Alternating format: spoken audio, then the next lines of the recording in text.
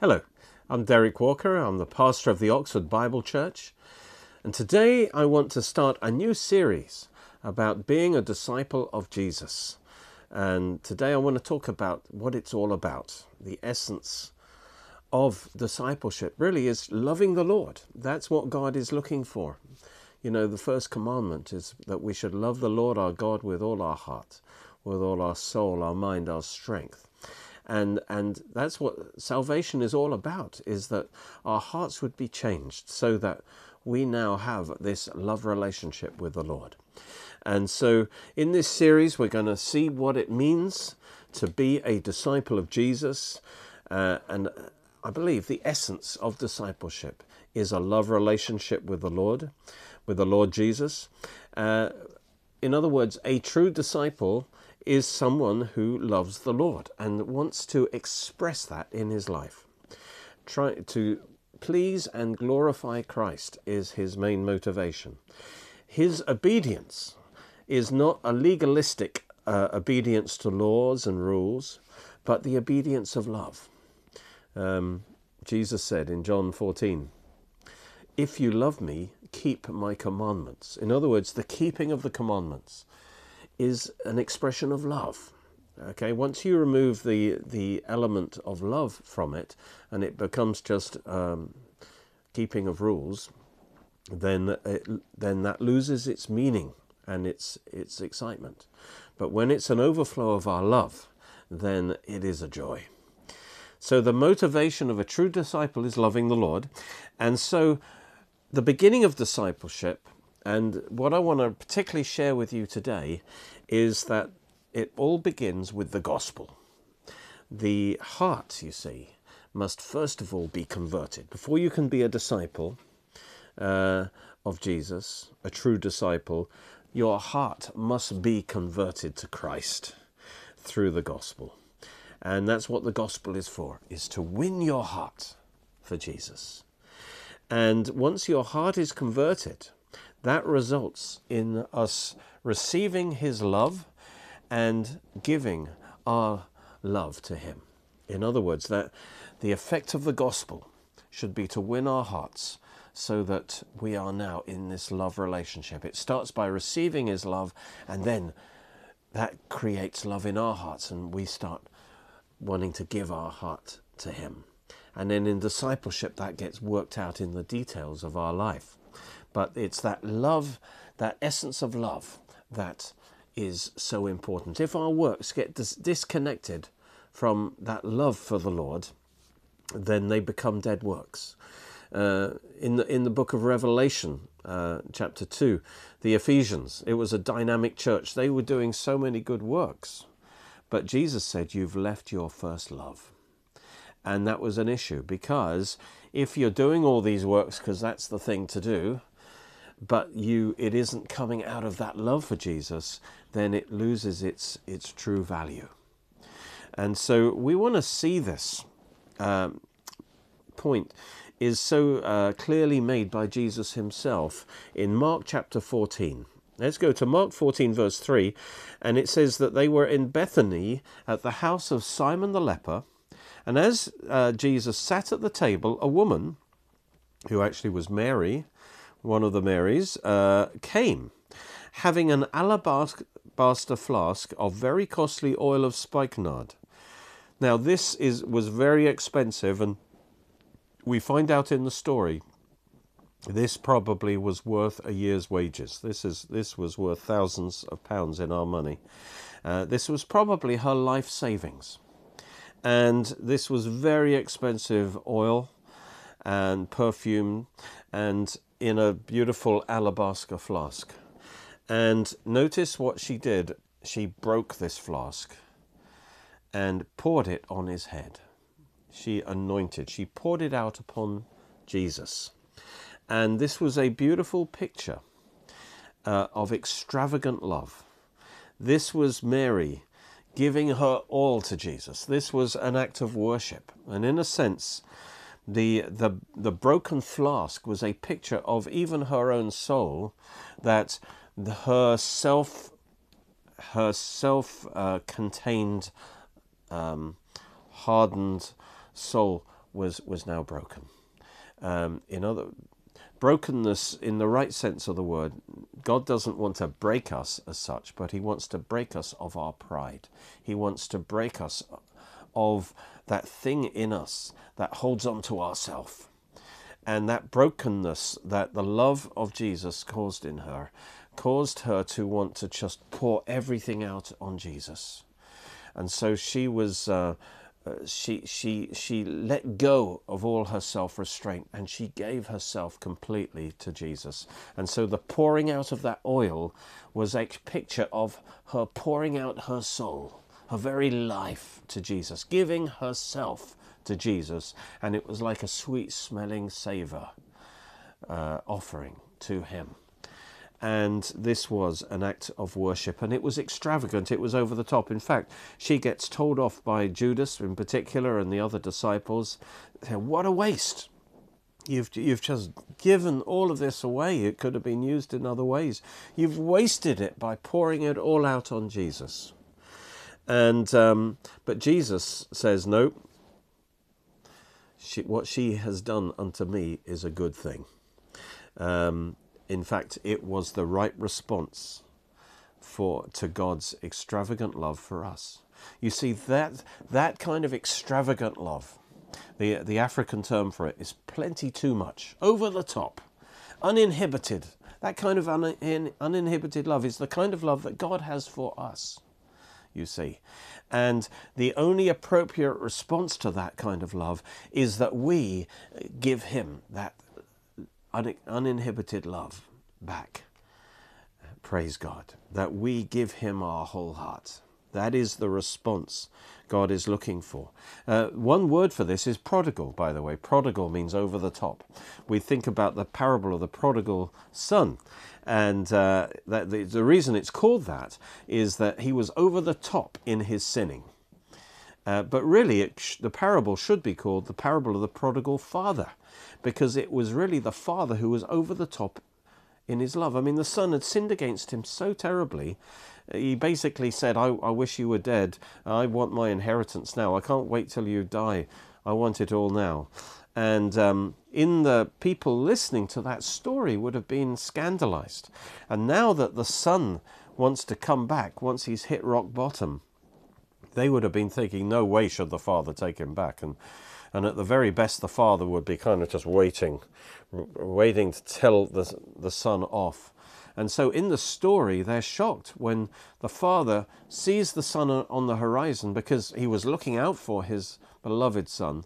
And as soon as he sees him in those rags, he loses his dignity. He tucks in his tunic and he runs to greet his son. And he says that's what God is like in his love. He's uninhibited in his love for us. Praise God. Even when we've sinned.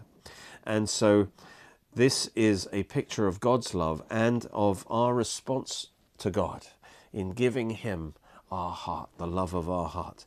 And the tremendous statement by Jesus is in verse 9, Mark 14:9. He says, assuredly I say to you, wherever this gospel is preached in the whole world, what this woman has done will also be told as a memorial to her.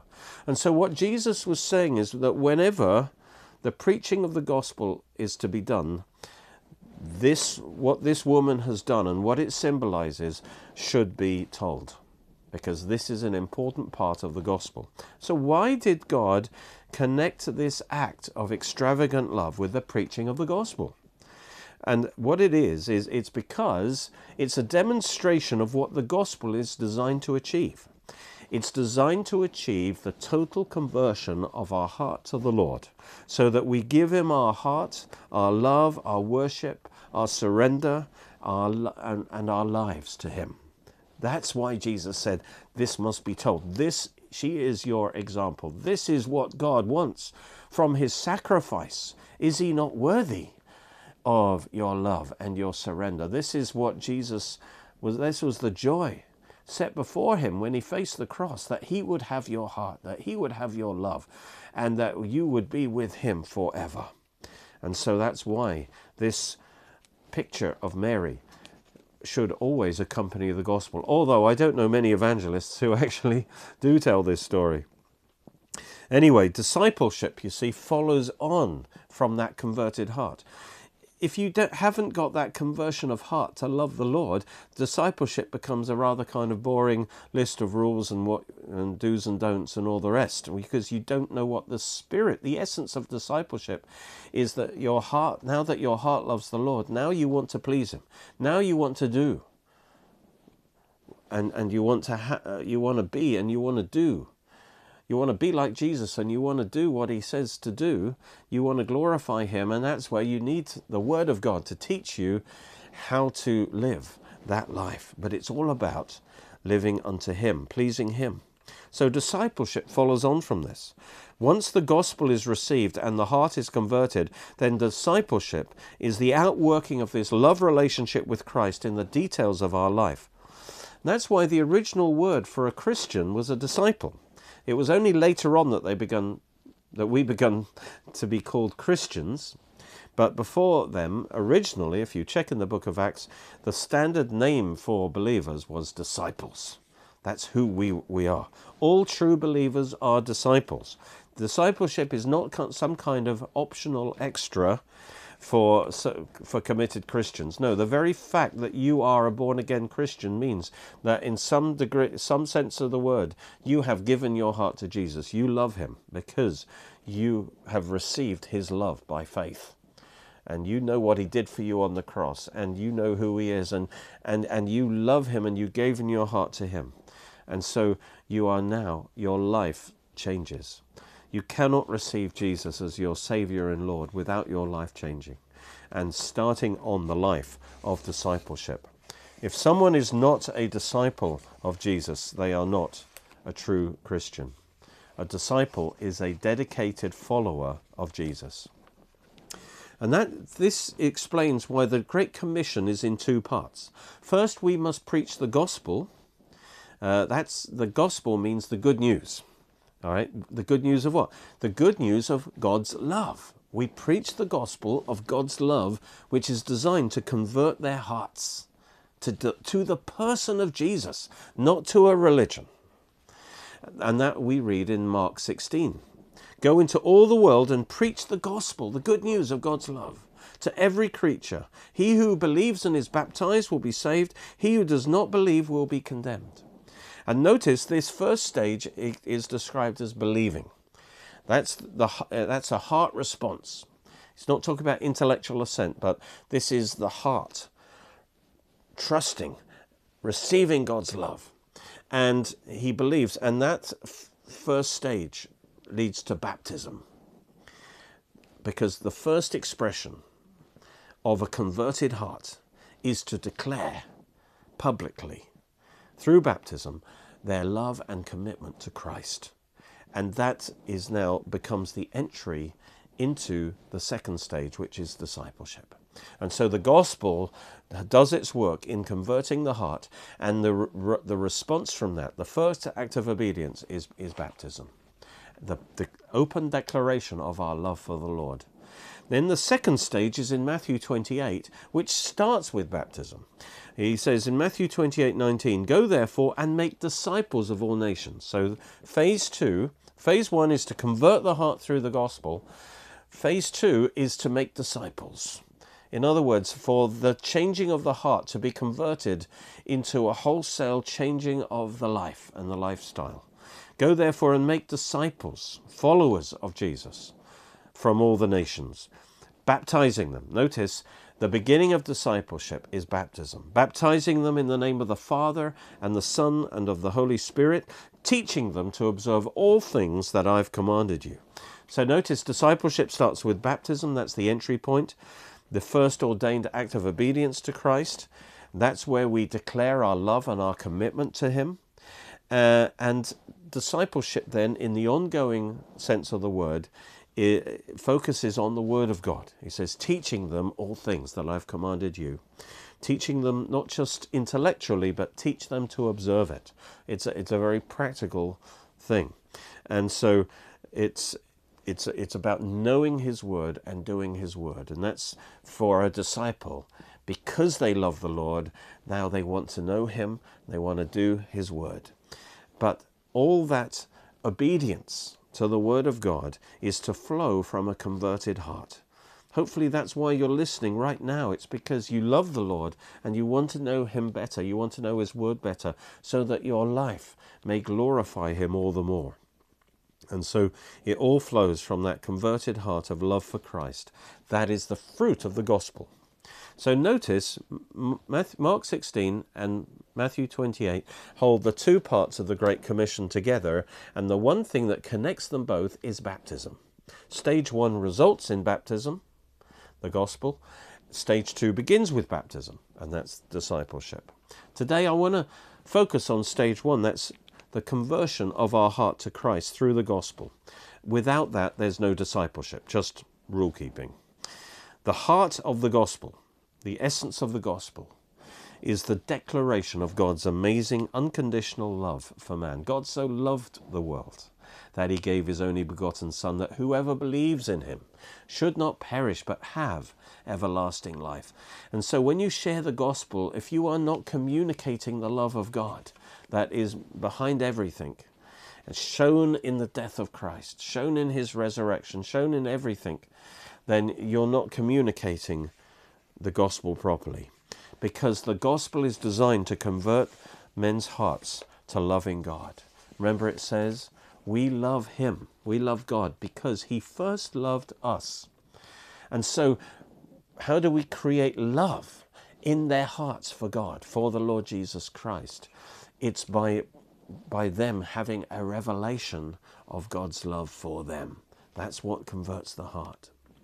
Yes, we must talk about sin and judgment, and it's a big mistake to avoid those subjects because we think, oh, well, people don't want to hear about that.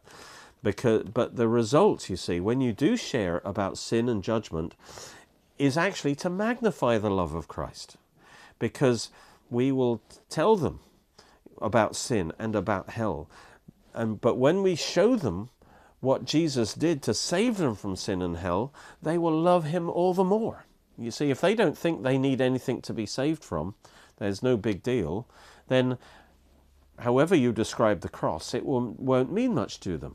But if they understand that they are wretched sinners and that they are doomed to hell at any moment, they will be so grateful that Jesus died for them. The whole thing will take on meaning. There's a principle, actually, that he who is forgiven much loves much. So if the person doesn't think he's been forgiven of much, then he's not going to love the Lord much.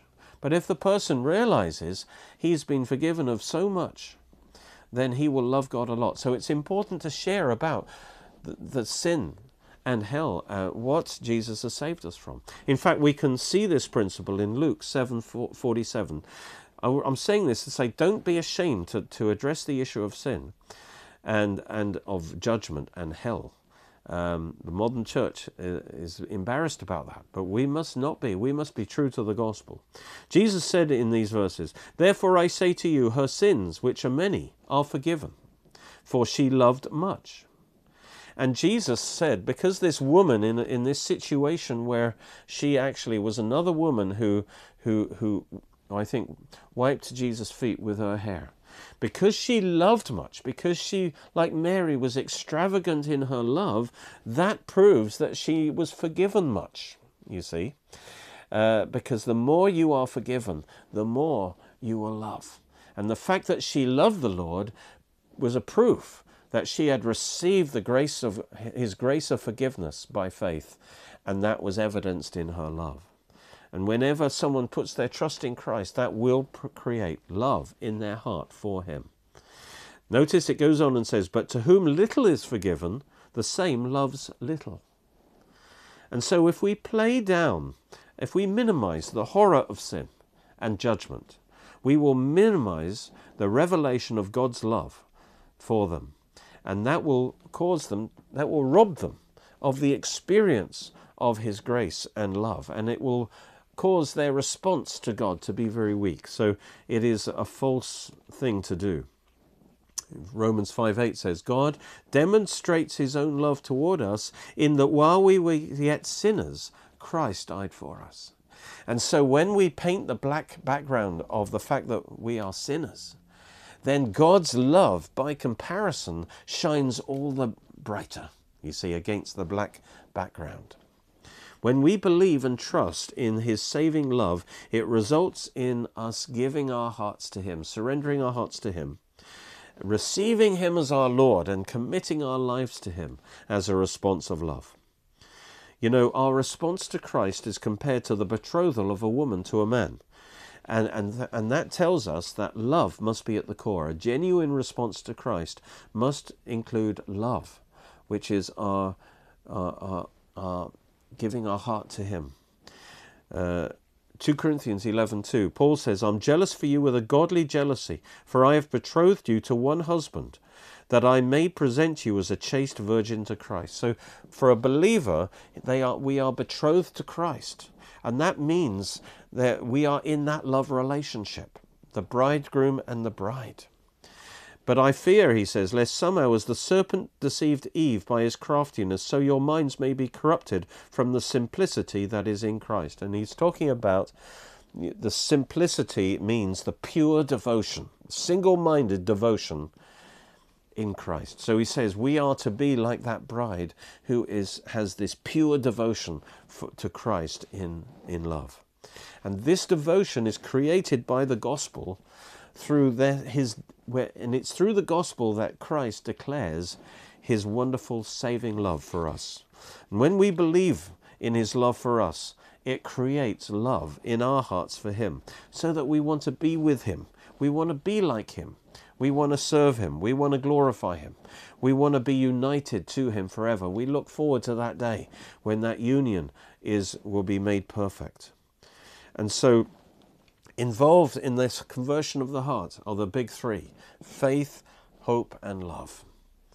And the greatest of these is love.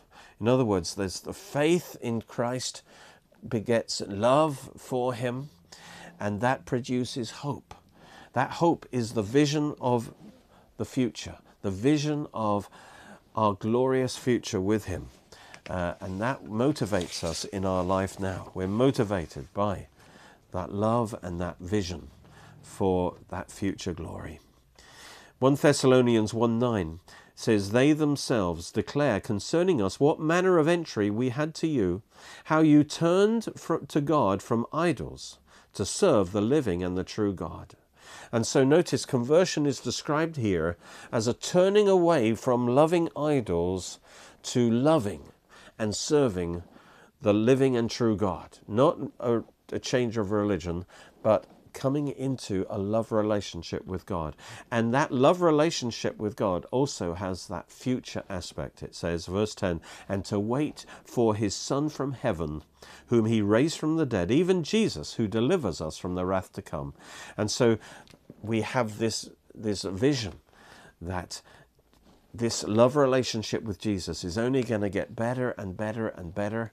And one day he is coming for us, and that will be consummated, and we will be with him forever.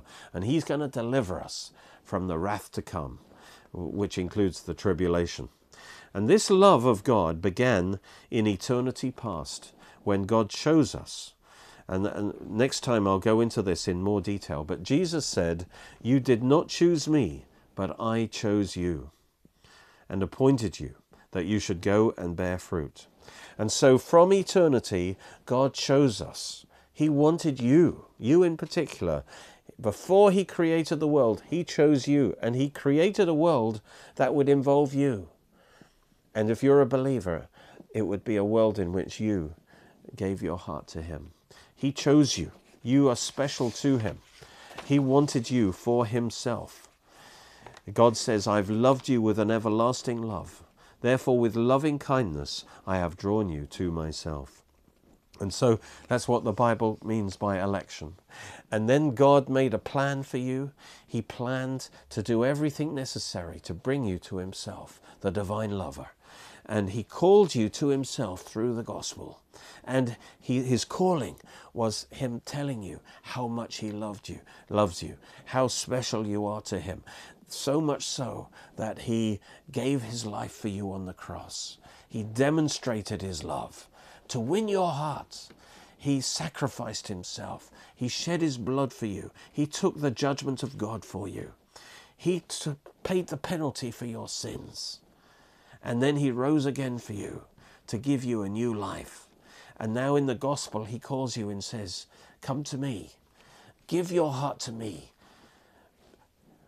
I offer you salvation. I offer you eternal life. I offer you forgiveness. Just come to me and receive me as your head, as your Lord. And all that will be yours. And when we receive the gospel, the Bible says, then we are justified. And that means we're put into the right relationship with God. And all things are ours. We become sons of God, daughters of God. We have an inheritance in God. And the Bible says that once we're justified, we are now on a path called sanctification, where the Holy Spirit becomes stronger and stronger in our life and takes possession of us until our ultimate glorification. And it's a story of love from beginning to the end. He's loved you from eternity, and he will love you forever. And what he wants from you is your heart. He wants your love. And once you start falling in love with him, then you become his disciple. And that's what the gospel is all about. God wants your heart. In this series, we are really learning what it is to be a disciple of Jesus, and understanding these things is what causes us to grow spiritually. And I've written a book called Growing Up Spiritually, because God doesn't want us to stay babies. He wants us to grow strong in as Christians. And so let me encourage you to have this book. Also, if you order the book, we'll send this to you free as well. It's the good news. It's my gospel booklet. It'd be great to refresh yourself in the gospel. And also you can use this to witness to others. Thank you for watching. Join with us at Oxford Bible Church every Sunday at 11 a.m. Greenwich Mean Time for our live stream service. Or join us at Cheney School, Headington, Oxford, OX3 7QH. You can watch more of our teachings on our Roku channel and Derek Walker's YouTube channel. All Derek Walker's books are available in printed and Kindle versions in all Amazons worldwide, or online with other great products, where you can also support our programs at www.oxfordbiblechurch.co.uk or by calling 01865 515 086.